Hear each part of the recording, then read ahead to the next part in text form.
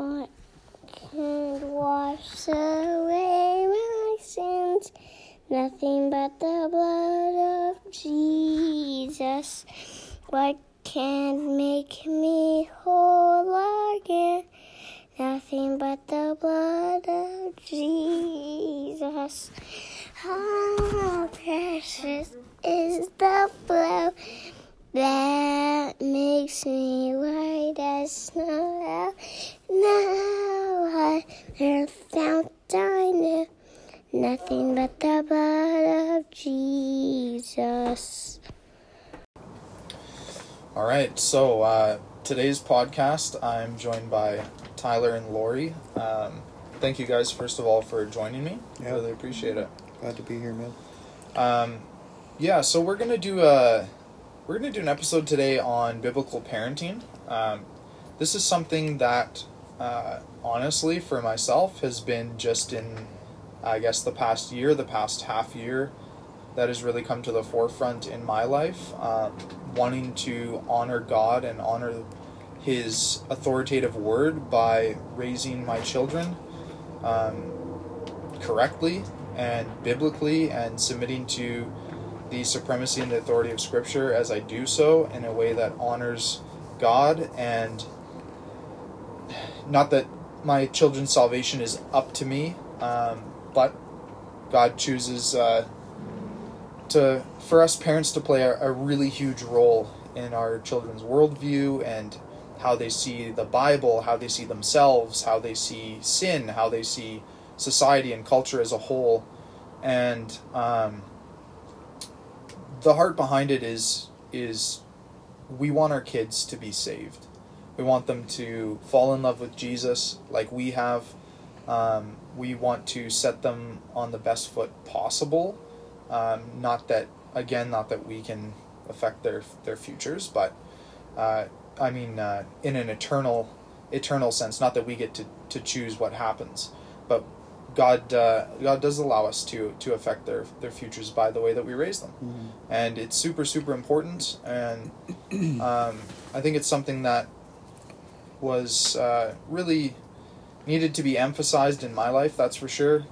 Some people in my life, including my local church that I attend, called me out as the leader of my family, the way that I was parenting or lack thereof, things that I was doing that weren't biblical. And, to be honest with you guys, I don't know about you guys when you first sort of got into biblical parenting, but, I was pretty offended that someone was coming to me and saying, and I was approached lovingly, but someone coming to me even in love and saying hey, look, this is what the Scripture says, and you say that you want to honor the Word of God, well, here's a way that you can do it. And my flesh got really offended. I don't know about you guys, but for me, when biblical parenting really came to the forefront in my life, the offense took place, but thankfully by the grace of the Holy Spirit I was able to submit to the Scriptures, and it's an ongoing process and a learning process, and I'm by no means perfect, but myself and my wife have already seen the fruit of obedience to the Bible. Yeah, praise God. And it's such a beautiful thing. So maybe I want to start by asking you guys, what was sort of your journey towards biblical parenting? How did that begin for you guys? Yeah, well, I just want to say on the onset too that our journey is still a progress. We have 3 kids, the oldest being 12, and our daughter is 9. We have 2 boys. And so it's still a learning process for us, and each stage is new, and it comes with its own unique challenges and comes with its joys and its sorrows. That being said, too, with a strong foundation in the Word of God, then the principles of biblical parenting, they don't really change. You just apply them in different ways as the kids get older. So for us, we were going to we had children, and we were going to a church, and we had recently started a new church actually here in our hometown, and there was actually quite a growth spurt at the church at the time, with a lot of young parents with clusters of young children showing up, and a church that preached the gospel, that preached exegetically the text, and was faithful in those ways, and the leaders of the church recognized that there was a real problem in the congregation, because there was a whole bunch of families in there, ours included, who had kids, who desired to raise our kids in a biblical way, but had no idea what we were doing. Yeah.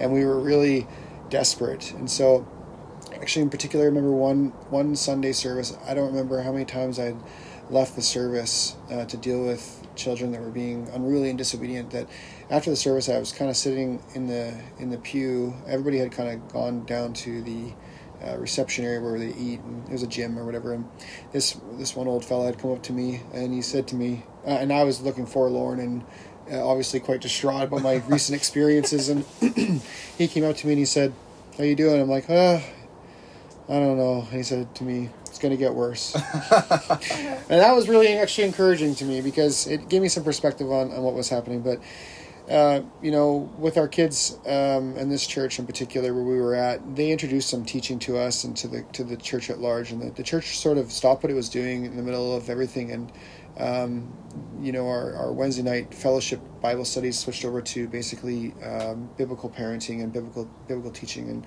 a lot of it was focused around Ted Tripp's Shepherding a Child's Heart, which I will put a mad plug in for Dr. Tripp right now, because it's a revolutionary book that if you apply the principles, and they're biblical principles, if you apply them in your lives with your kids, you will see fruit. God's blessing will be very evident. And so that's what happened to us. And it was only a matter of a few weeks after really getting a hold on of some of these concepts, some of these principles, that we saw real growth in our children, and a real change in their attitudes, in the way they responded to us, but not only that, in the way that we responded to them. Because you can be so caught up with dealing with behavior that you miss the underlying condition of the heart. Not what your children are doing and the things they're doing wrong, although they are wrong, but there's a deeper root cause that causes these symptoms. And I always say it like it's like a cold. You see the symptoms of your cold. You see the coughing, the sore throat, the tiredness, the runny nose and things like that. But we always try to address those symptoms.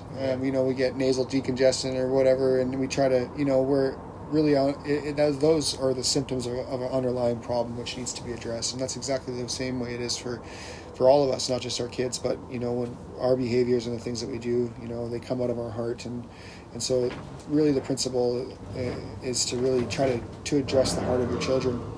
And that changes through the ages. When they're very little, it's kind of hard to talk about the heart with your kids when they're 1 and 2 years old. Yeah. But as they get older, then that language becomes something that should be more prominent in your house and in your discipline. So we've been blessed immensely.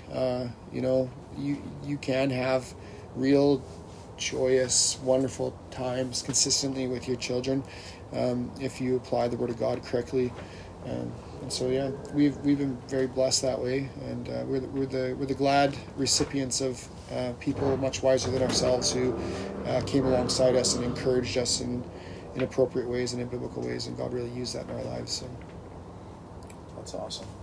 Like what you said about addressing the symptoms, and I know for myself that's what I was doing. Because I was just seeing a behavior or whatever, and I was trying to put a Band-Aid on it, essentially, instead of really getting to the root cause. And as Christians, we understand, because we understand the state of our hearts apart from Christ. We understand that the real issue is our fallen nature and is sin. That's right. And if you think that people are inherently good, just have some kids and have some toddlers. And I don't know how anyone who's ever raised a toddler could ever think that people are inherently good and that they become corrupted. Yeah. Because I don't know about you guys, but I didn't have to teach my daughter or my son to talk back to me, to stomp their feet and storm out, to yell, to scream, to throw a fit, to punch, to bite, to kick. To lie. To lie to me, to, be deceptive or rude or obnoxious or whatever the thing is. Like, none of those things were necessarily imparted by example, but they were definitely imparted by sin nature, that's for sure. That's right. So yeah, I love that you mentioned that, and I like what you said too. Like, we didn't really know what we were doing.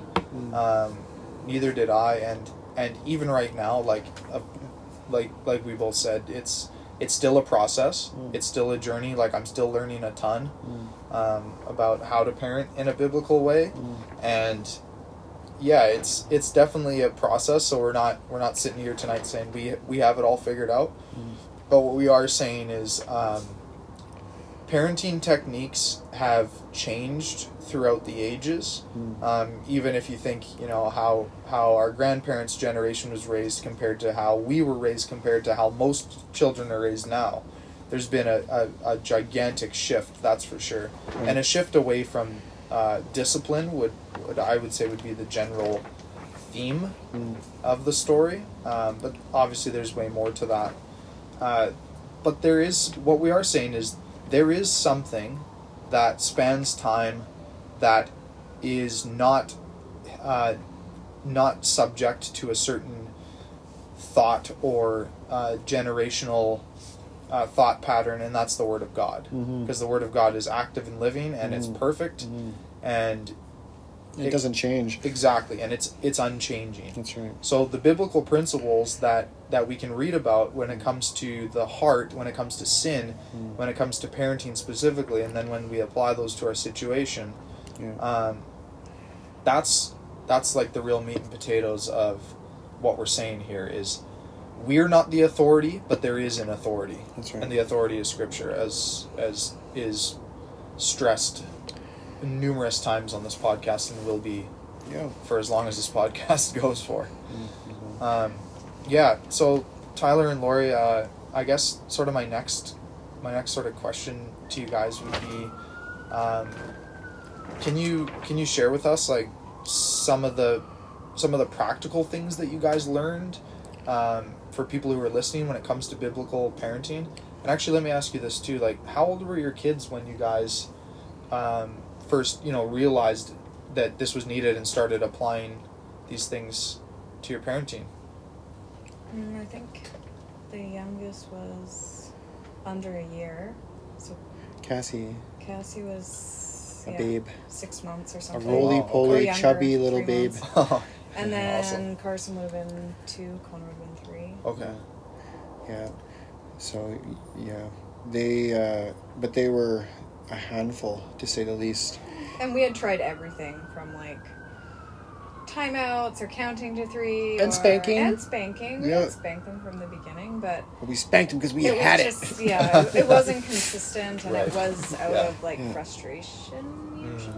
Probably. Yeah, we were never abusive to our children, but they, that I think it's a very typical pitfall for parents who, and it was a pitfall for us as well to really, and this is no disrespect to our parents or any of that, but modern day parenting, as far as it's gone away from the Bible and the teachings of the Bible, which they're clear. The farther it's gone away, the less effective it's been. And so it ends up being sort of a war of wills in the household where, when your children are very little, it's not very hard to impress them, And so, a 6-month or 1-year-old, so a 1-year-old or 2-year-old child, you're a lot bigger and louder, and you very often see it in households where it becomes sort of this, I'm bigger than you, I can make louder sounds than you, therefore you'll listen to me. That's a fallacy, though, because there's going to come a time in your life when your kids are way bigger and louder than you, and that power struggle that you're sort of teaching your children in those early years is going to shift in their favor eventually, and it's going to, it's going to not be a pretty sight. And you see it playing out all the time with full-grown young adults now, or young men, young women, and their attitudes and things like that, and in which unfortunately leads to a lot of broken relationships with parents and things like that. Now, the other side of it too is,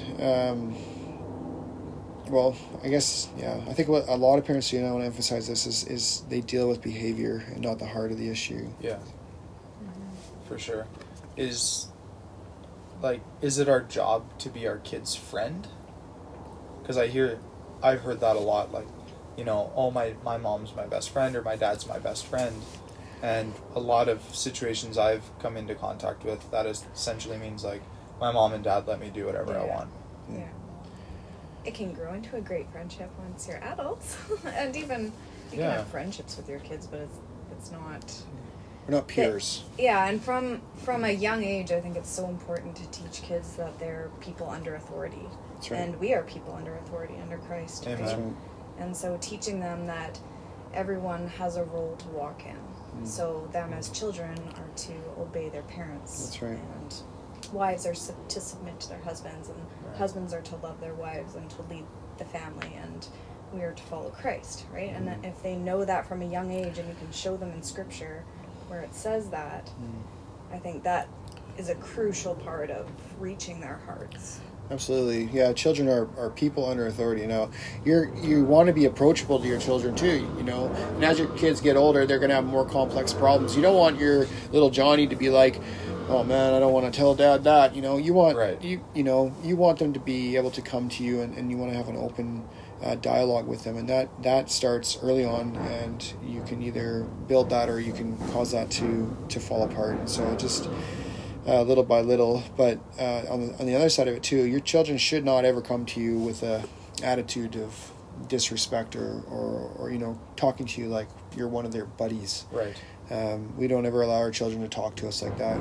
You know, we would say things to them like, you know, you're allowed to ask me that question, but I don't like the way you're asking, you know, in that tone or with those words. And so if you could rephrase that in an appropriate way. And so being a friend to your kids, I think if my child was to say that I was his best friend, I think that would be a wonderful, it's a warm affectionate thing in the appropriate way, but in the way that I think that a lot of people say it, or a lot of children say it, you know, especially young adults, and, you know, my dad's my bro kind of thing. You know, I can get away with all of the rotten things that I want to do in my flesh with my dad.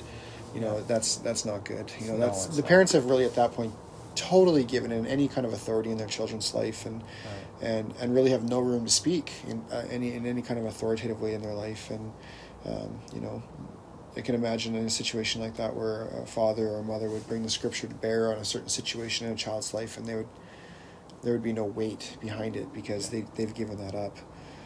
Yeah, they've given up their respect, essentially. Absolutely. They've taught that the position of mom or dad doesn't actually command a level of respect from the child. Yeah. And in turn, as Christians especially, if we do that, we're teaching our children that the authority of Christ is something that can be trifled with, and it can be played with. That's right. Because we teach them, and this is a lot what I got out of shepherding a child's heart from what I've read so far, is that we're actually exemplifying to our children that God lets things slide, and that he doesn't actually care about appropriate behavior or you know, submission to his perfect law. And of course, not that we're saved by the law at all. And I think of this example, like, and this is an example I've used with some non-Christian people before, because sometimes we get the objection like, oh, Christianity is just religion, it's just a bunch of rules, and like, I don't want to have a bunch of rules because I just want to live my life and do my thing, and like, I don't want to be told what to do. Like, I just let me live, man. I'm a good person. Yep. Just let me do my thing. Like, I'm not trying to hurt anyone. Yeah. And I've used this example before, and I think it applies to everyone, no matter what the age, but definitely to parenting. Let's say, picture a really busy street in a city, and I buy a house on that street, and the house has a really nice, beautiful front yard, but there's no fence, and there's cars zooming by, and let's say we have kids that don't know any better. They can walk, maybe they're 2 years old, but they don't really know the danger of traffic like I do as an adult. So already, like, I know something that they don't. Yeah. And let's just say, like, I sit down on the couch after work, crack open a refreshment, and send my 2-year-olds outside to play in the front lawn with the cars zooming by, and they're throwing around a ball, and the ball goes into the street, and the kids start to wander towards the street, and I'm watching the baseball game or something.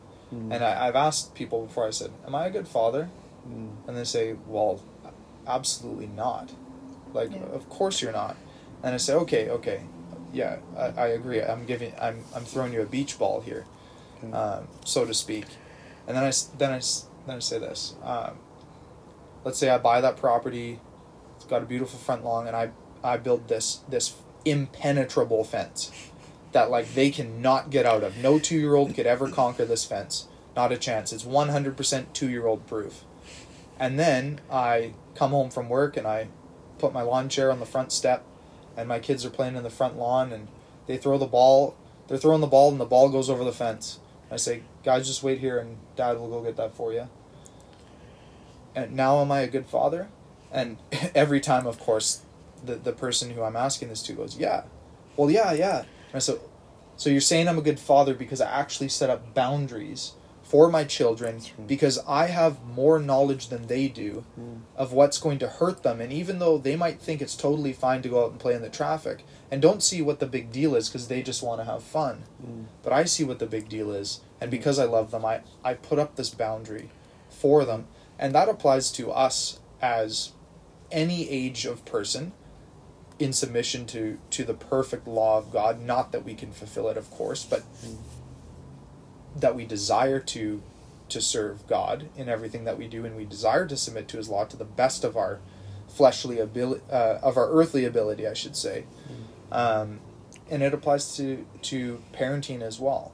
Like, Proverbs is super clear. Like, and I'm paraphrasing here. If you love your kid, you're going to discipline them. Yeah. And if you don't discipline them, Proverbs is very clear that, and it says you actually don't love your child. Well, it says you hate him. Yeah. Yeah. It uses some very strong language. Proverbs 13:24, whoever spares the rod hates his son, but he who loves him is diligent to discipline him. Yeah. Yeah, I think that boundaries are huge. And I think boundaries, in all areas of life are very important, especially with young children. And I always give the analogy, too, of, if you're walking along the side of a steep cliff, and it's winding around a mountain, and right to your right-hand side, there's this big drop-off. And if you fall off there, you're going to get really hurt or die. And, you could be walking along that edge, and you would feel very unsafe.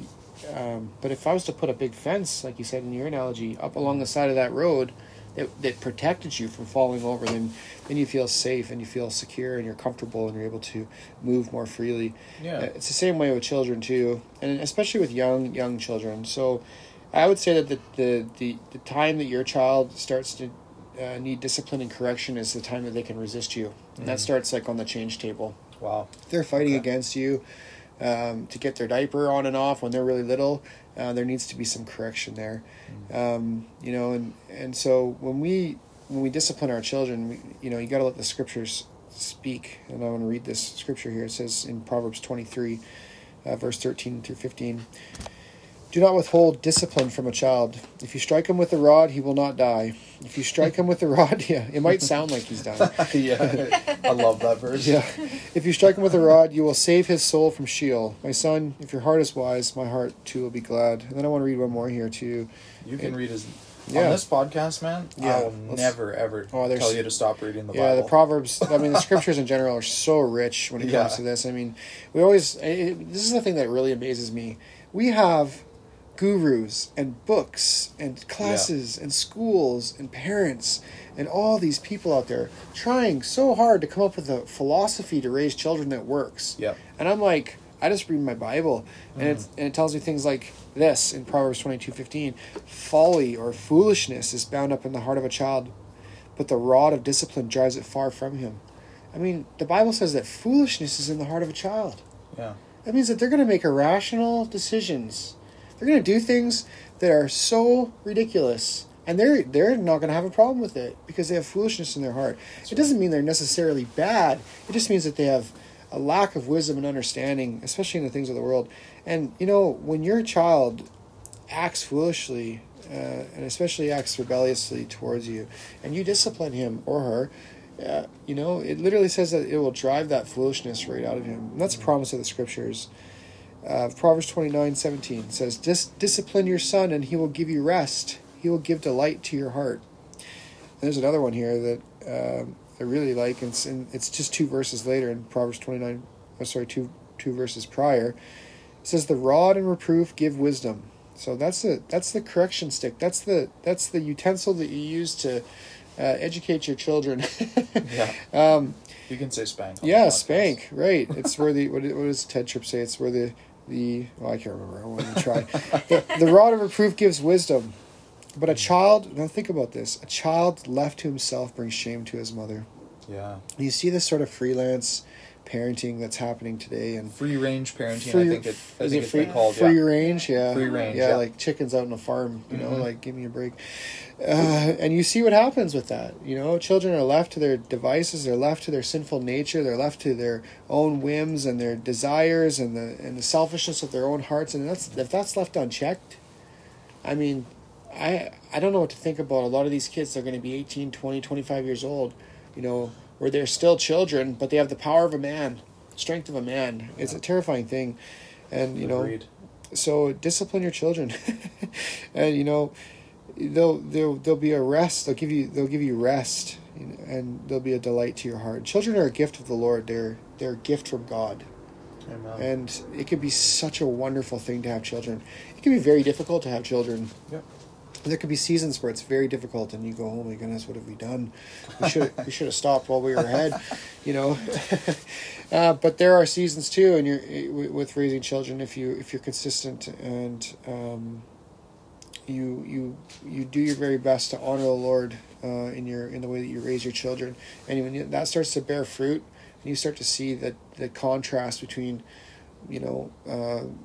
worldly philosophies of raising children and a biblical philosophy or biblical teaching, and you start to see that bear out in your children's life. That brings joy. That's a wonderful, amazing thing to see, and you can have this sweet, special time with your children. Yeah. That's real and authentic, and not just, well, we got along tonight because Dad rented a movie and bought pizza. Right. Yeah. Where you can consistently, day by day, have this growing and tender relationship with your children. And so that's a wonderful thing, and that's God's word. That's His promise. And if someone was trying to argue with me and say, "Oh, I don't know, I don't think that spanking or using a rod of correction is appropriate," and it's a different type of world we live in now, and we need to use psychology and things like that.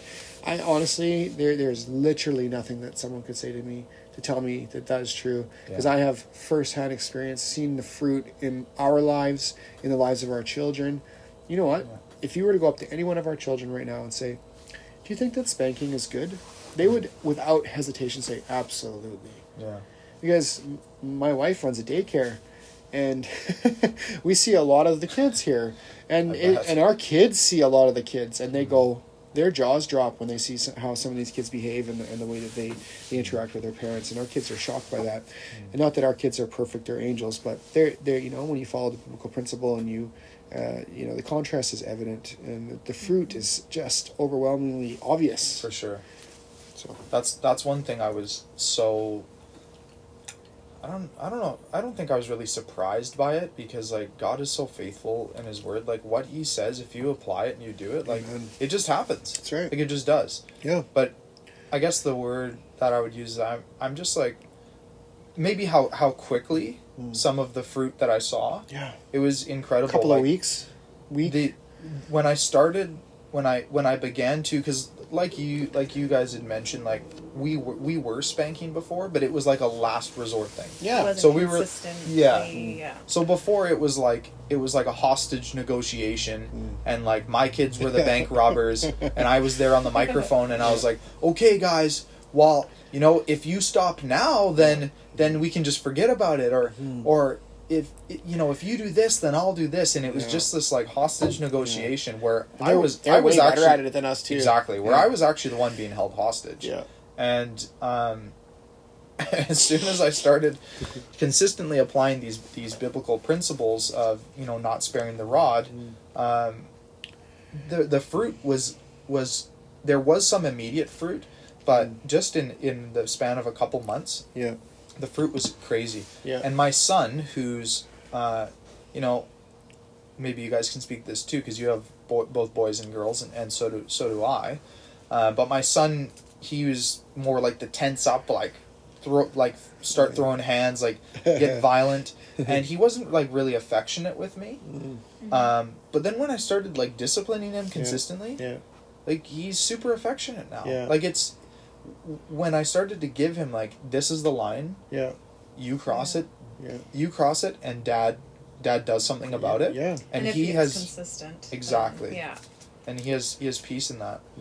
Well, he'll feel safe too. He'll feel safe. I was gonna say, because he knows where his boundaries are. You know, have to test. Exactly. And so if kids don't know what the boundaries are, there's literally well, they still test once. Yeah, that's right. They do. They'll test. They'll try to push the boundaries too. Course, which just means that you got to double down and be more consistent. And those boundaries can, not obedience or rebellion boundaries, but like, obviously things that they're allowed to do. The boundaries can expand as they get older, but training your children too. So like just on a very practical level, like your kids don't come trained. They come they come trained for a lot of things, and that's to live according to their sin nature. And I mean, like you said earlier on in the introduction there, like you can't have children and think that they are born innocent and good. I mean, they're innocent, of course, in many ways, and good in many ways, but you can see that marred nature, that sin nature. You can see the lying and the deceit and the selfishness evident from very, very early on. Absolutely. But children who don't have boundaries and who are left to themselves become ashamed to their mother and to their fathers too. And the opposite is, a lot of these promises, the opposite is true as well. And so if you say to, someone here, discipline your son, for there is hope, do not set your heart on putting him to death. If you don't discipline your son, it's kind of hopeless, and you are setting your heart onto death. There was another one here too. Well, I'll have to try to find it. While you're finding it, I will read, because we're talking a little bit here.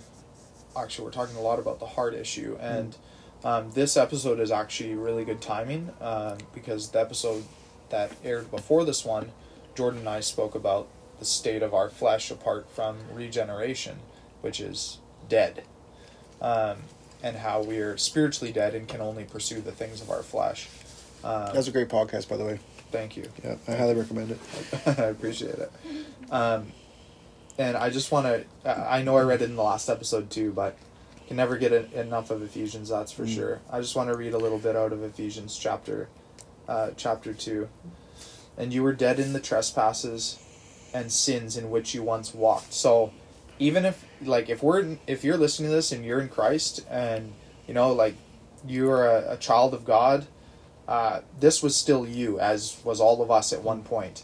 And this is every single human being before regeneration, before God rescues us from our sin and our state of deadness, so to speak. And you were dead in the trespasses of and sin in which you once walked, following the course of this world. That's all we can follow. Following the prince of the power of the air, the spirit that is now at work in the sons of disobedience, among whom we all once lived in the passions of our flesh, carrying out the desires of the body and the mind, and were by nature, children of wrath, like the rest of mankind.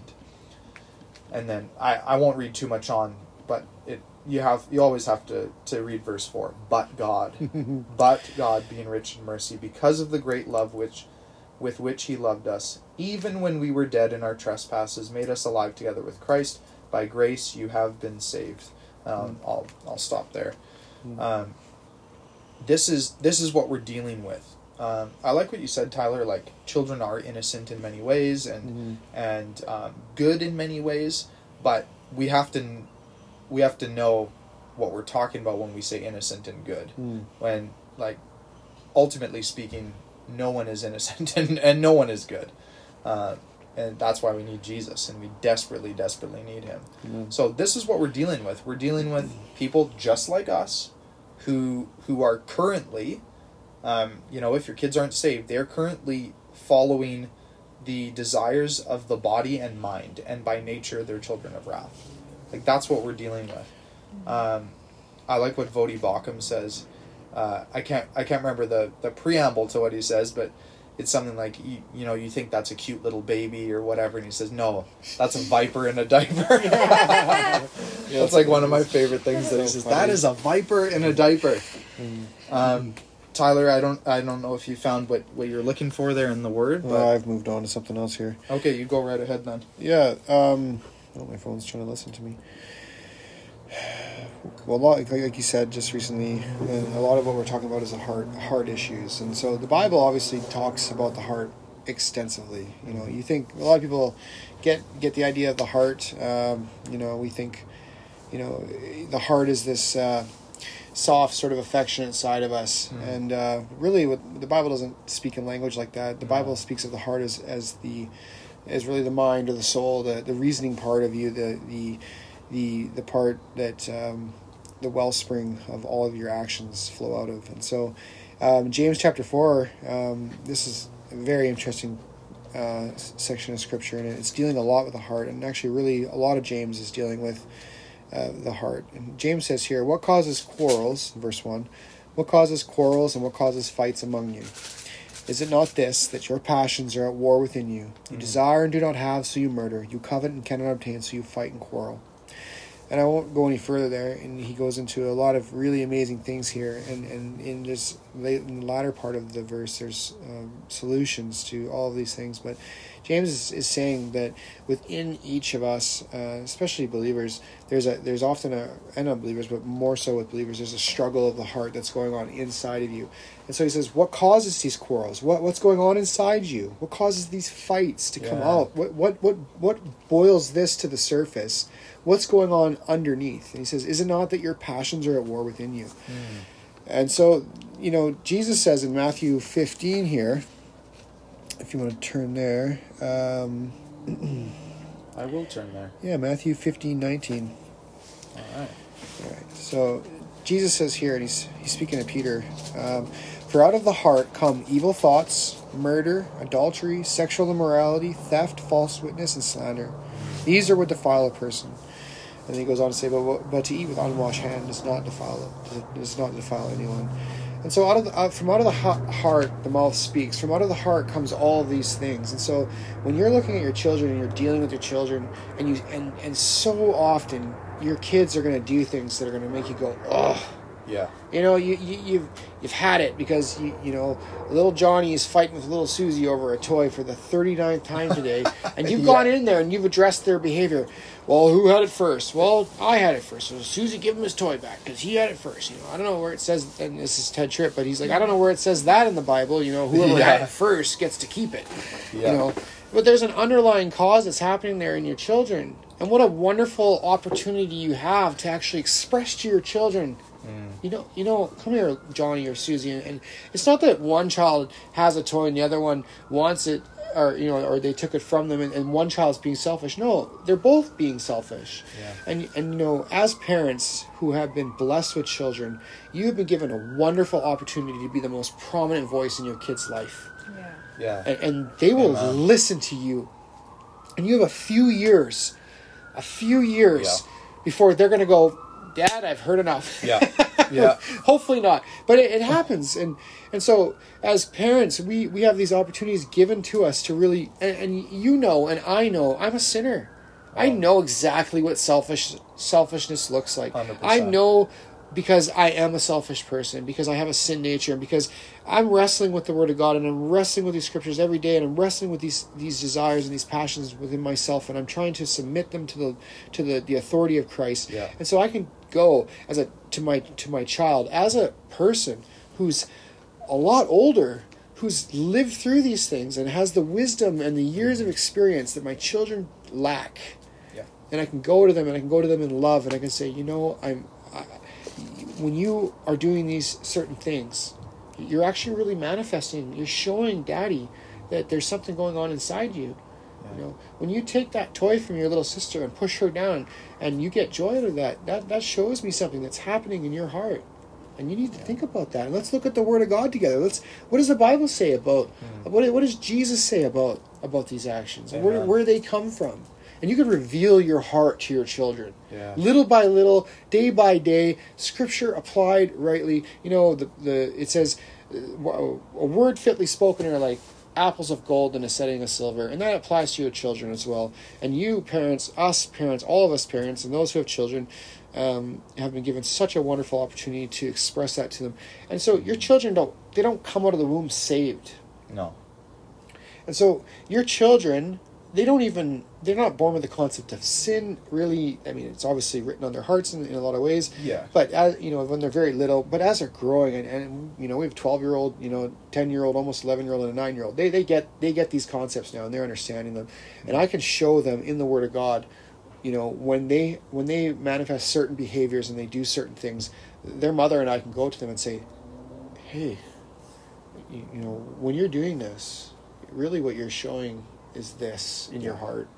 And would you come with me now and look at the Word of God, and can we just look at that together? And I don't want to tell you, son or daughter, that you know, I'm unfamiliar with this, and that you never want to approach your kids in a shameful way and say, like, I can't believe you do that. Yeah. You ever, you know, and we were guilty of this, and we've apologized to our children many times, you know. Yeah. I can tell you that my wife and I, we don't fight ever. We've never fought in front of, well, we don't typically fight ever anyways, but we definitely don't fight ever in front of our children. And I think that's a very important thing. But we've taken that now as on some high horse, or I have anyways. And when the kids are fighting with one another, I've gone up to them and like, where'd you learn that? Right. You never learned that from you. Ever see your mother and I fight in front of each other? We never did that before in front of you. You know, how come you're doing that? You know, which is that's not the right approach. But the right approach would be to, like, you know, I understand what selfishness looks like and what pride looks like, because I've had to deal with my entire life that I've been alive, and I've been repenting of it over and over and over again before the Lord, and by His grace, I hope that I'm growing in it in some ways. And let's go to the Word together and let's look. Now, that's children who can read and write and understand the Scriptures. And with little children, you know, little ones, you still need to use that language. Agreed. But it's definitely, you need to be Build on it. you build on it from a very young age, and it's simple. You know, when you do that, you're acting very selfishly, and you know that's not a good way to act. And here's why: the Bible says, you know, you shouldn't act this way, because you know you should put others before yourself, and you know, consider yourself rightly in the light of Scriptures, and just moving through the ages with your children. And you know, we've had people that we know that have jumped onto this later in life, like their children are a little older. We've had people who have started it; they knew these concepts before their children were even born. And applied it immediately, and then there's people like us. Our kids were pretty young and really young and sort of in between, and so there, you know, it doesn't matter what age your children are or where you're at. You know, the Word of God is the Word of God, and truth is truth, and you need to be careful to apply it in their lives, and you have to start somewhere. So if you haven't started, then start now, because it's only going to get harder the older that they get, and they're going to slip further and further away from you. And I just want to put one more thing in here really quickly. This is one thing my wife mentions all the time, is that the husband and the wife, if you guys aren't on the same page, if you're not working together, and you're not unified in your approach to parenting, then you need to get alone with each other, and you need to sort that out. And I mean, you might need to wrestle in the Word. I don't know if husbands need to take the lead and wives need to submit to their authority. And obviously there needs to be a conversation, and there needs to be some repentance maybe from one or both. And you know, if you're not on the same page, you know, when husband goes and disciplines the children in a certain way and the wife doesn't approve of, there's a big contention there. And just think about what that would produce in a child. Okay, Dad took me to the bedroom, scolded me for my behavior, and then spanked my bum, and when I came out, I knew that Mom didn't approve, because they can sense it. And then you go to Mom, and Mom coddles you and soothes you and comforts you about big mean Dad. I mean, that you don't have to be very imaginative to see the damage that would produce in a family. And so it's absolutely critical that husbands and wives know and understand the Scriptures together, and are willing to submit themselves to the Scriptures, and that they're working in unison. And I would even suggest if you're if you're not unified in these things, then you need to take a big step back with your discipline until you get those things sorted out. And yeah. Thank you, bro. That's so good, and I love what you said about all these different techniques and all these different things, and I love how you just over this last little bit here, and even just saying get into the Word, get into the Bible. And one thing I always do on this podcast is say I want every conversation on here to reflect that we are under the authority of Scripture. And showing that to our kids, Dad is under authority, Mom is under authority, we're in submission to Christ, and it's not a negotiation. That's right. With Jesus. Yeah. He's our great high priest who intercedes for us. That's right. We are not the great high priest, because if we tried to intercede for ourselves, we'd all be in hell. Rightfully so. And rightfully so. Yeah. Well deserved. Yeah. 100 times over, 1,000 times over. But yeah, showing our kids that we're under that authority.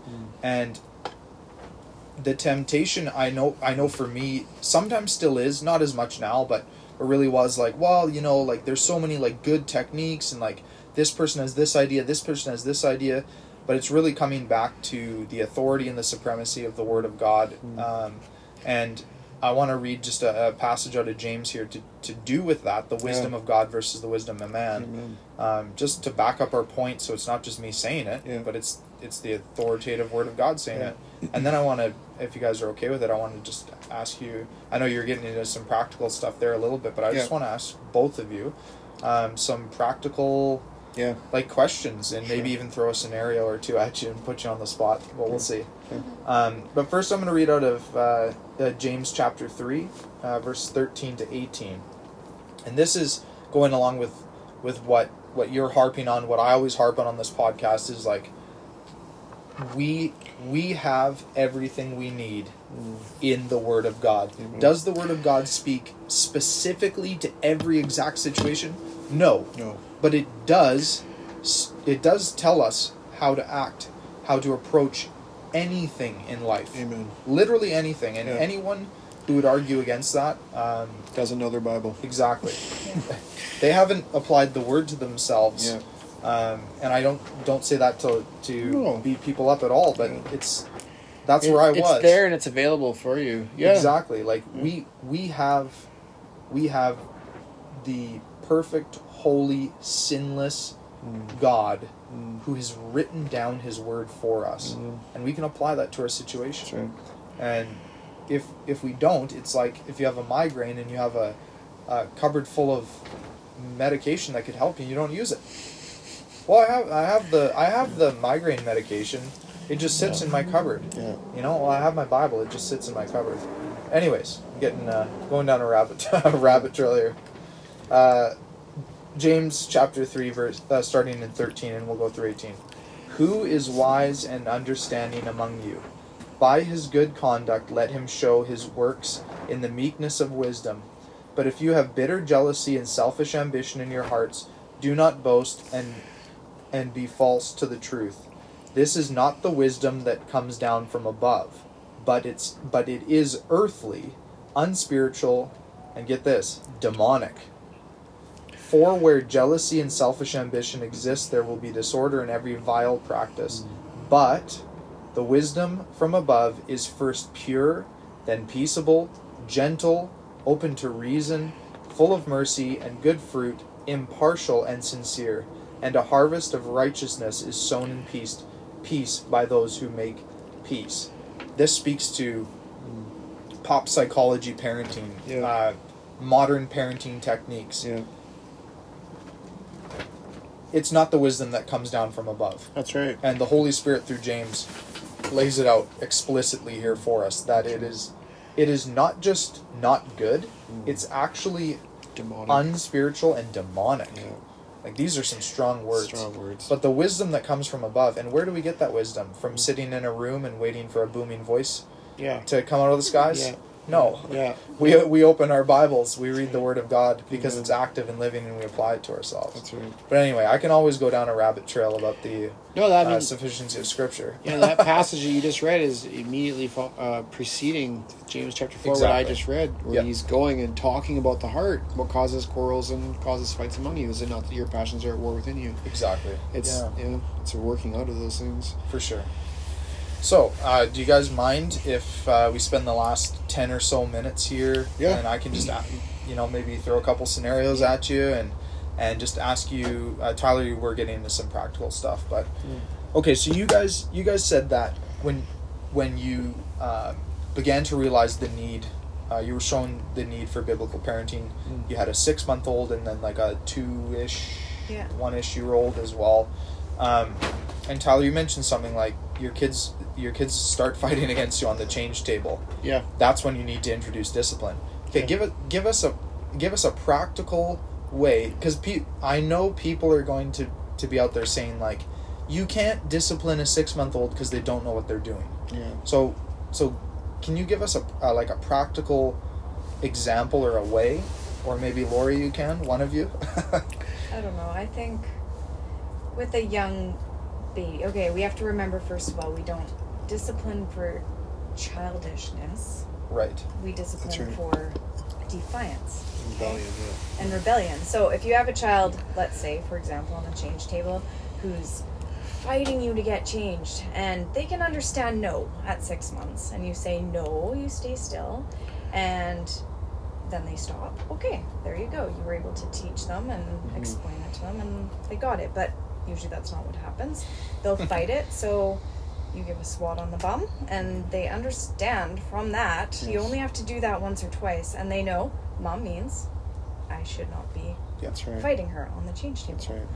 And then from our experience, that's when it stopped. And if there was 1 or 2 times that it happened, they knew very well that they were being defiant. Right. Yeah. So I think there's other scenarios, especially as they get into the toddler years, more so. Like, I'd say we discipline a lot more once they're older than 6 months. Of course, yeah.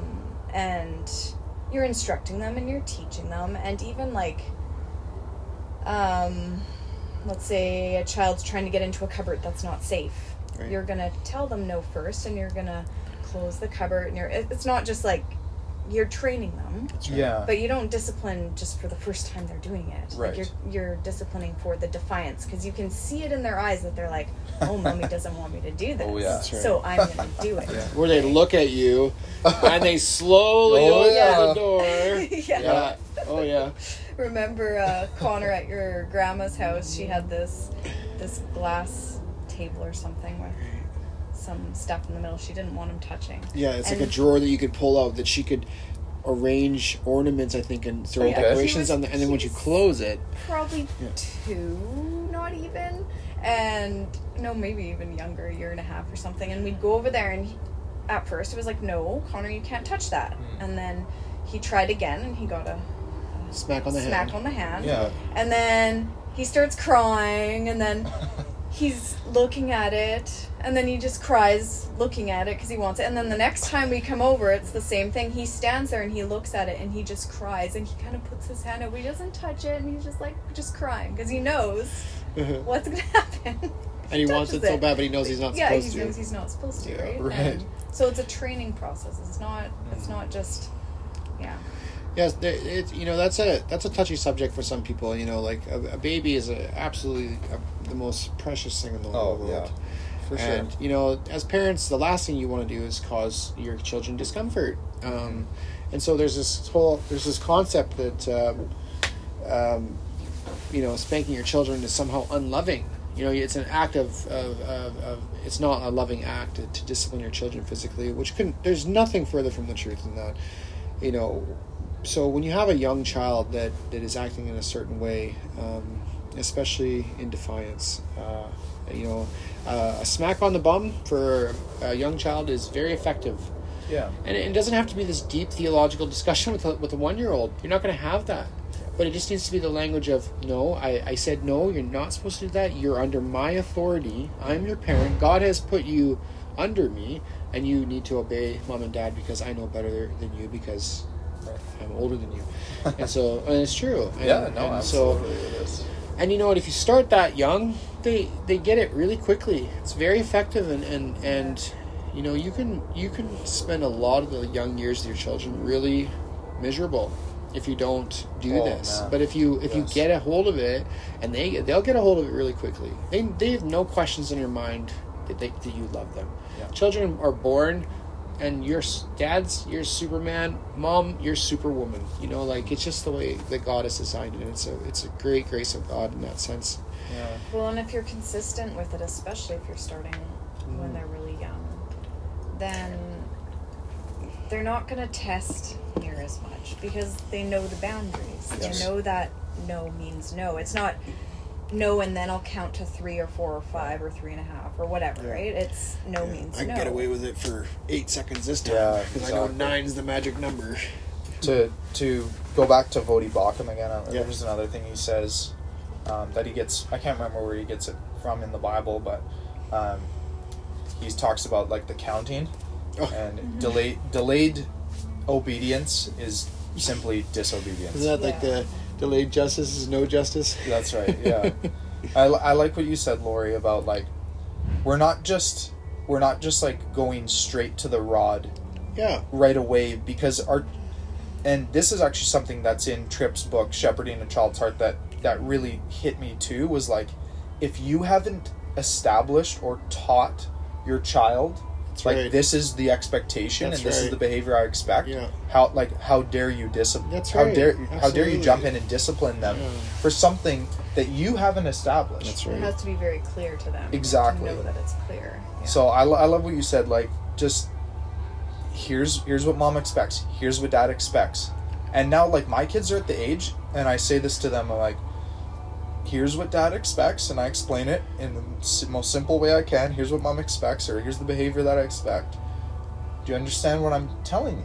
Yeah. That's and right. my son and my daughter are absolutely intelligent enough now that they're almost 4 and almost 3 to go, yes, I do understand. Like, do you understand me when I say don't touch that?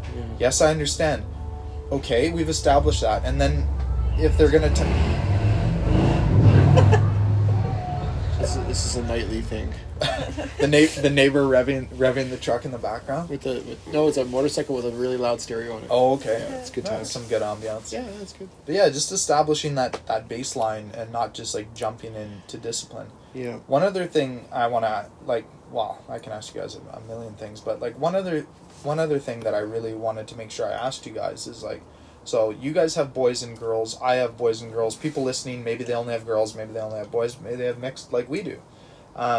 We understand and we've read that, you know, the state of the heart, it doesn't matter if you're male or female. That's right. Yeah.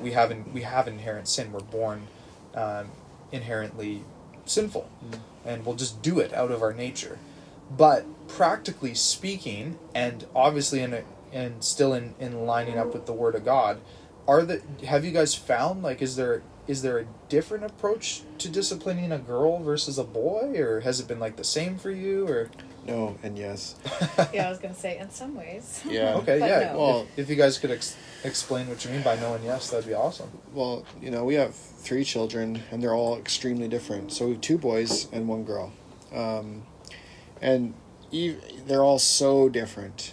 Yeah. I would say that, and I don't know if this is true for every family or for every daughter, but it's easier to impress my daughter than it is the boys. Easier to reach her heart. Reach her heart. Yeah, That's same for me. yeah, For sure, yeah. But then, you know, we have one boy who can be very soft-hearted, but he has a leather bottom.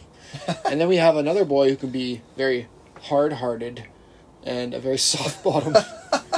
So there's and then the daughter is both, actually. She's soft in the hard end, and yeah, the spanking is we don't have to spank her very much. We never did, because she learned from her brothers. And she got it. Yeah, okay, yeah, that's fair. You know, even the thought of dad disciplining her in any kind of way was just heartbreaking. That's how my daughter is too. Yeah, it's so funny, and it's heartbreaking for me too. I know.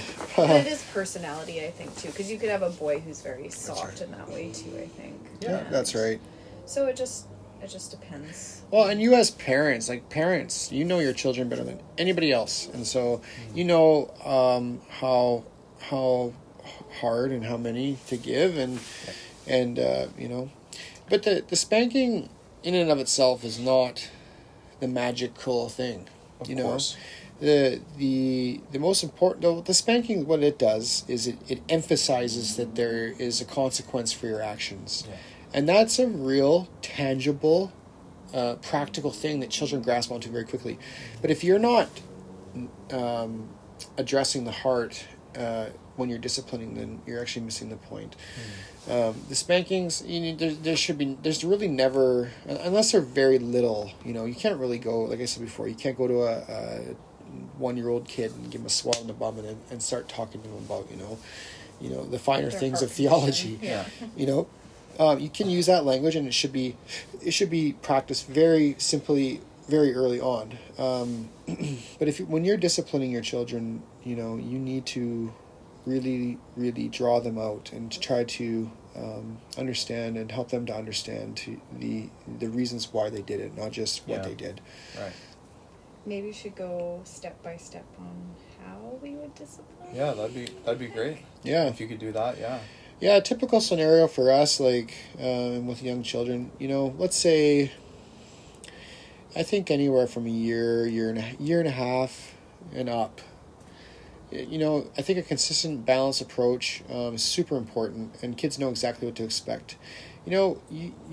Most dads are, you got to look at how much bigger you are than your kid. You can be a scary thing to your kid, and you don't even realize it, and you don't want to frighten your children. And so one of the things that's really important is to be consistent in how you discipline, but also in a tender way when you do it, and also communicating the entire time. And so for our guys and girls, if they have had clear instruction, or they understand their boundaries clearly, and there's an act of defiance or rebellion in the household, we will tell them in our house, we say, you go sit on my bed. And so this is a really practical thing that we do. So they know that they go and sit on the end of our bed in our bedroom, and they wait there. Now, if you're a person with a low flash point, you go from green to red really quickly. It's a wonderful thing to, if you're upset with your child or whatever the situation is, you tell your kid, you go here to this certain location and you wait there. Yeah. I'm going to come and talk to you in a moment. You might not need a moment. You might not be a person that needs a moment. You might be cool as a cucumber, as they say, and go in there and be able to handle that situation appropriately. If you're not, if you're a low flash point kind of person, then you can actually check your spirit and go and spend some time with the Lord in prayer, and make sure that your spirit is right before you go in there. And then there's another opportunity too. If you're on the same page with your wife or your husband, you've sent a child to go wait in the instruction room.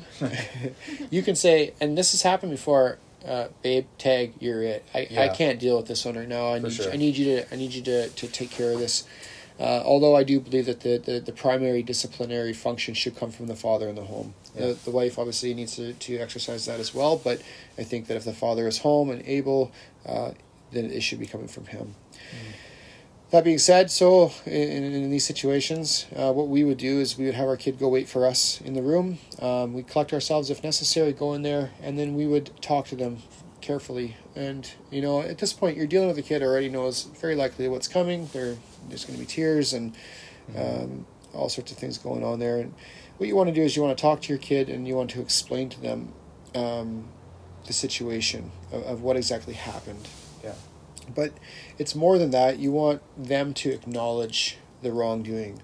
And so you have to get them to sort of come around to see. You don't just go in there and say, you know what, you did this thing, and I can't believe you would do that, and you're getting a spanking for it, and then spank their bum. They're not even listening to you at that point. You need to go in there, and you need to sit down with them, you need to reason with them, and you need to say, hey, this happened, you did this, you know that you're not supposed to do that, right? Yeah, I know. Yeah. There's an acknowledgement there. Yeah. All right, so what does that say about, you've done these things now, and this action, this certain thing has happened. You push your little sister down and took her toy. what does the Word of God say about selfishness? Well, and you can even, I have very often sat there with the Bible open and read scriptures to my kids and had them read the scriptures and talked with them through it, and you make it very clear to them, and they need to acknowledge what the wrongdoing is, and obviously with a 1-year-old, you're going to have to be practical and think about very simplistic ways to do that. But as you get older and older and older, the kids get older and older, and we get older too, you need to apply the scriptures in a more in-depth way and really try to draw out the heart of your little one and try to get them to see the bigger picture here, not just what they did, because that's, again, so easy to get caught up in behavior and those things, but really what you want to do is get into the hard issues and into the why they did things, and not just the what. And then on a very practical level, you tell them, all right, well, they've acknowledged what they've done wrong, and you say to them, well, like I told you that if you did this wrong, then there was going to be a consequence, and the consequence is that I'm going to spank your bum, and I'm going to spank you 1 time or 2 or 3 times. You tell them a number. Absolutely. You say to them, look, Dad's going to spank you 3 times on the bum. This is how many you're going to get. Yeah. And, and then you spank them, and they're going to cry, and it's hard, and, I understand how hard it is. I get that as a parent. And, you sit there with them, and you console them after that, and you comfort them, and you talk with them, and, you comfort your child and telling them things, and you express to them your heart's desire, which is, for me, it's, I'm sorry that, that you're hurting right now. I want you to see that there's consequences for your actions, and I want you to know that I forgive you and I love you, and and I don't want you, and yes. So really, you're not in there to get your pound of flesh with this kid. Not at all. They're inside your home, or the home. I don't want to say your home, but they're inside the home, and what they've committed an action that's actually put them in an estranged relationship with you and with the others in the household. Yeah. And what you're doing, really honestly, when you take the child into that room and you discipline them with physical discipline, and you talk with them and you draw out their heart and you get an acknowledgement from them, you're actually restoring the relationship, and you're repositioning them back into a relationship, that's appropriate with yourself and others. Now, if they've sinned against their brother or their sister, there's a whole other list of things that they need to acknowledge that sin or that offense to their brother or their sister, or very often it'll be I'll have a child in the bedroom that needs discipline because I've been in the other room and I've heard them talk to their mom in a certain way, and I'll go, I'll whistle. You come here right now. We have something to talk about now. And then after the whole disciplinary process, which to be honest can take sometimes up an hour or more. It doesn't always have to be that long, but sometimes if it could be. And so there might be steps after to take the child. And I would suggest after everything's done to pray with them, to love them, to encourage them, encourage them with the Word of God, to push them towards godly living and say, if you do well, you'll be blessed, and obedience is the pathway to blessing with the Lord, and you need to honor your mother and your father, and in doing so you honor the Lord. But after all of that, I always say things to my children like, is there anything that you think you need to do now? And if you've done it right, in my estimation anyways, or with our children, if you've addressed the right heart issues, if there is some actions that are required on their part as far as like going in and asking for forgiveness from their mom, from their brother, from their sister, something like that, or whoever, then hopefully they'll have the right answer to that question. Is there anything that you need to do right now? Do you feel like and then they go out and hopefully they'll go and deal with those things. And so I don't know if that answers your question or not. It's a little wordy, but I know, like, the listeners don't know this, but Sean and I FaceTimed with you guys a few months ago, and we sort of asked you actually a lot of this practical stuff, and I can tell you, like, we applied a lot of these things, and it's been a big part of the fruit that we've seen. So like this is why I was so excited to have you guys on this podcast, because like I've seen the fruit in my own children's lives from what you guys have shared out of your knowledge, because your kids are older and like you have more experience, and Sean and I obviously see in you guys that like your hearts are 100% to honor God and honor the Word and be in submission to the Lordship of Christ in everything that you do.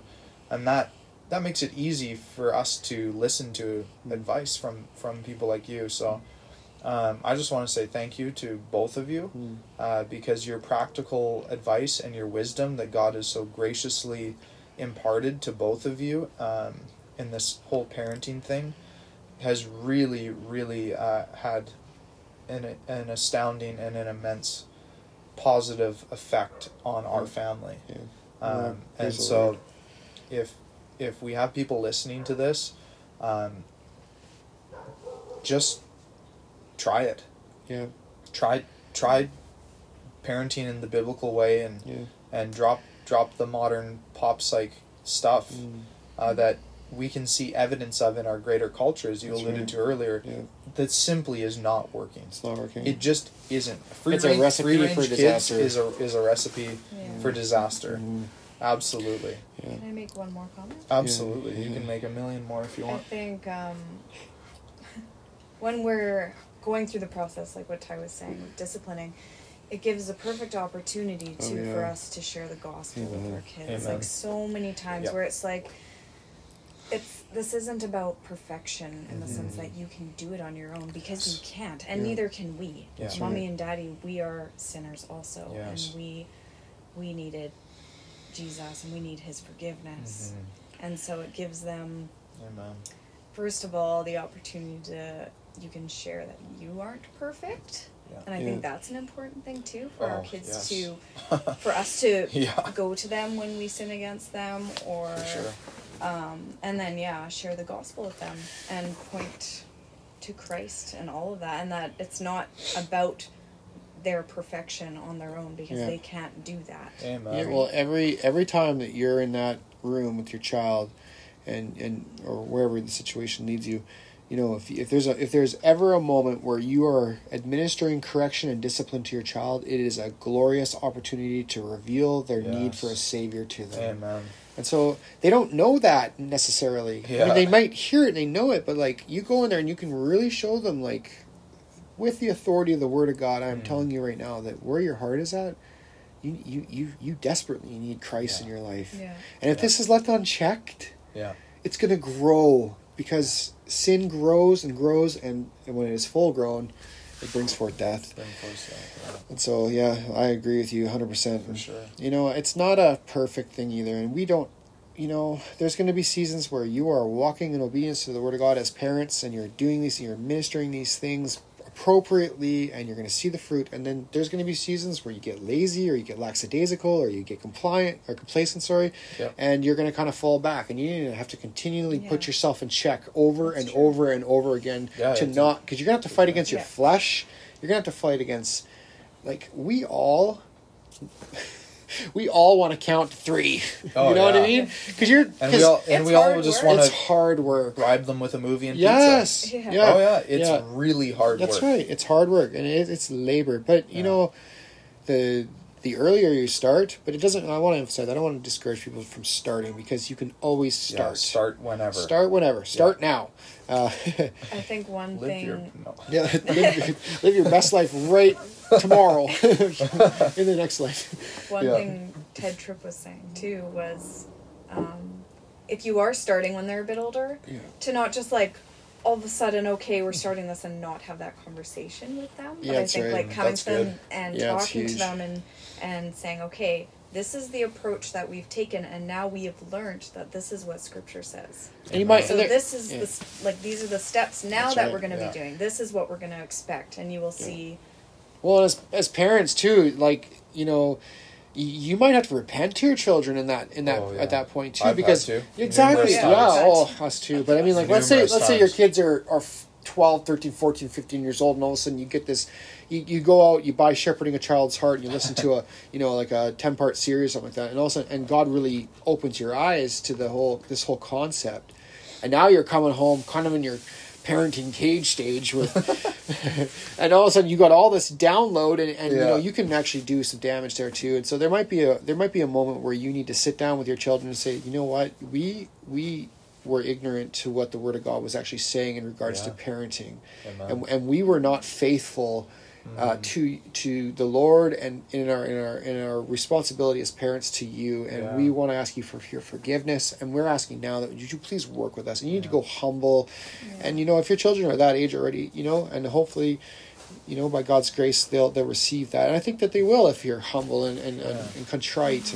and come with the broken spirit, and God blesses the humble, God opposes the proud, but he shows favor to the humble, as James chapter 4 says. And so that's our approach, and our children know us, so what a beautiful way to show your children repentance, and like you guys have both said, to preach the gospel to them every opportunity. And that's like the main thing when I'm disciplining Abby or Jesse, is like after the physical discipline is done, after the explanation is given, then the physical discipline is done. It's hugs. It's hey, look, restoration. Daddy forgives you 100%. Yeah. You know why? Because when I mess up, that's right, and I repent and I ask Jesus to forgive me, he doesn't hold a thing against me. He washes me white as snow, and that's how Daddy sees you now. If you continue with the behavior, whatever, then we'll have to revisit, and we'll have to come back here, and there is always that, like, it's not like, okay, we're good and now you can sort of push again. If you push again, there's going to be discipline, but if you're sorry and if you're repentant, there's going to be forgiveness, because every time that we come to Jesus and we're broken over our sin and we cry out to God, have mercy on me, a sinner, he 100% has mercy on us. And that's the beautiful thing. That's the heart behind this. Spanking is definitely a tool, and it's an absolutely necessary tool. That's right. And not because we think it is, but because God says that it is in His Word. That's right. So it's a necessary, practical tool that empowers us to correct our children. But I like what you guys said. It's not the be all and end all. It's not the ultimate goal. The gospel and the salvation of our children's souls is the ultimate goal. And those verses that you shared in Proverbs speak so strongly to disciplining your children is actually helping to set them on a course towards the cross. That's right. And that's what we want to do. We want our children to be saved. Well, I just want to say too, there are wonderful resources available to parents out there. And so early on, we listened to a lot of Paul Washer too. He's got a lot of really great stuff on parenting, practical, and far more wisdom than we could impart here. Ted Tripp, Shepherding a Child's Heart, and they have another one too called Instructing a Child's Heart, which is for like the older years. A little bit older, early which teens. Your approach, overall, it's not different, but you're not spanking a 15-year-old. Right. Yeah. Right. So it's addressing the heart. Those books are incredible, and being a part of a local church, being being involved with people who know and love you, who have raised children, who have been through it, who understand the ins and outs, or people who can speak the word of God into your life in an appropriate way. Having those resources and those people around you is invaluable. There's no value you could place on it. That's really honestly how, by the grace of God, I don't know where we would have ended up if it wasn't for the wonderful people in our lives and the people who same with me, who and God same with used. us. Like you guys, like I said, you guys are part of that. Our local church, thank you for saying that. Our local church, Amen. Massive part of that. And a local church that is interested and invested in raising our children according to the word. Hey buddy, your local church man needs to help me too. We don't even go to the same church. For sure. I mean, iron sharpens iron. That's right. 100%. So no, I'm so glad you mentioned the local church. And I just want to say, because I have to get my digs in here, that I actually go to to MacArthur's church in Sun Valley because I watch him on YouTube. So I go to his church. I actually I participate in their Zoom church meetings. Yeah, which is essentially means that you go to their church. So I heard pretty soon they're going to 3D print like the communion for us. Oh yeah, I just had to get my digs in because it's like 2 years ago. Like, if I would have told someone, "Oh yeah, I go to John MacArthur's church," like, wait a sec, don't you live in Canada? Yeah. Well, yeah, but I just watch him online. Yeah. 2 years He's ago, my pastor, 99.9% of Christians would have said, "Well, dude, that's no, like you watch him, but you don't. That's not. You don't go to church. He doesn't have any authority." And now all of a sudden, Zoom is church. But anyway, that's a whole nother podcast. Yeah, we should do one like that. We should. Or you know, man, we should just call it the rabbit hole. Oh man, the rabbit hole. Where we can just rant. Yeah, sure. Yeah, I love a good rant, especially about stuff like that. Oh yeah. We can wear our tinfoil hats too. That's right. Yeah. Well, Tyler and Lori, thank you guys so much for joining me, and you guys bless me and my wife and our family like crazy. We're so thankful that God has brought our families together.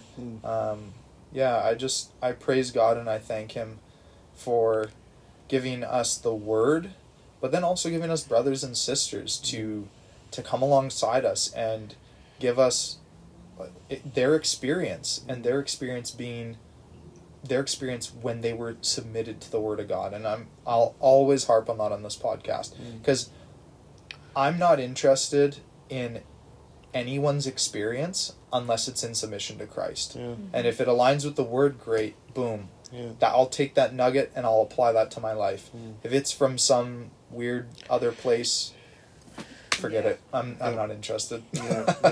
So all these resources, thanks for sharing those two that you said. These are men who are teaching out of the authority of Scripture, but they're also giving really good practical stuff that completely aligns with Scripture. And I mentioned him a couple times. I'll throw this in. Vodi Bakum as well has got some great stuff on parenting. Really good stuff on parenting. I mean, with the internet now, like you go on YouTube, type in Shepherding a Child's Heart, type in Vodi Bakum parenting, type in Paul Washer parenting, biblical manhood, biblical womanhood, exactly, biblical parenting, and just get into those good resources from men who are submitted to sola scriptura, the sufficiency of Scripture. That's right. And they're not bringing in all these modern ideas and thought. That's right. That don't help. That's right. Well, thank you guys again. You guys are amazing. I love you both, and can't wait to have you guys on the podcast again. It's always a pleasure. Yeah, we look forward to it, man. Thank you. Blessings. Yeah.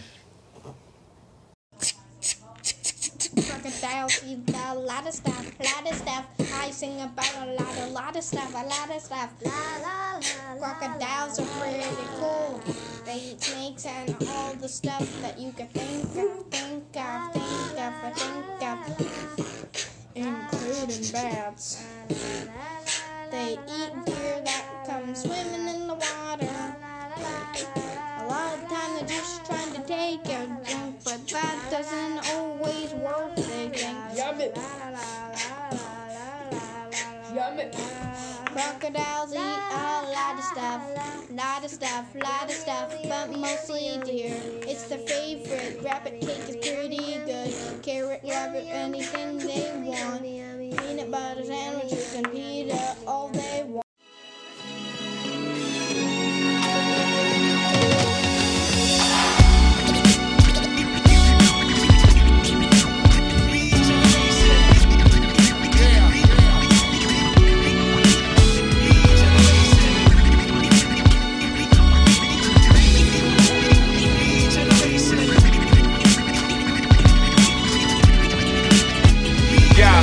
Let's start with the microphone check, 1, 2 first. Water to the dry and weary soul of the true church. The kind of things that few search, they say that the truth hurts. Well, this pain is gain, so let's explain the new birth. First things first, can't neglect this at the start. I must preface my remarks with the deadness of the heart from original sin, the effects of the fall. fall. The sin of our first parents brought death to us all. Since Adam was our federal head, what he did counted for us. In him we're all rebels and dead. Yo, captured in the mind, disaster, sin and crimes in a dark state. Alaska in the wintertime, sour in our frames. Left to ourselves, we be devoured in the flames, cause we're powerless to change. If you feel that weight, I pray that you respond happily as you see what Jesus had to say in John chapter 3.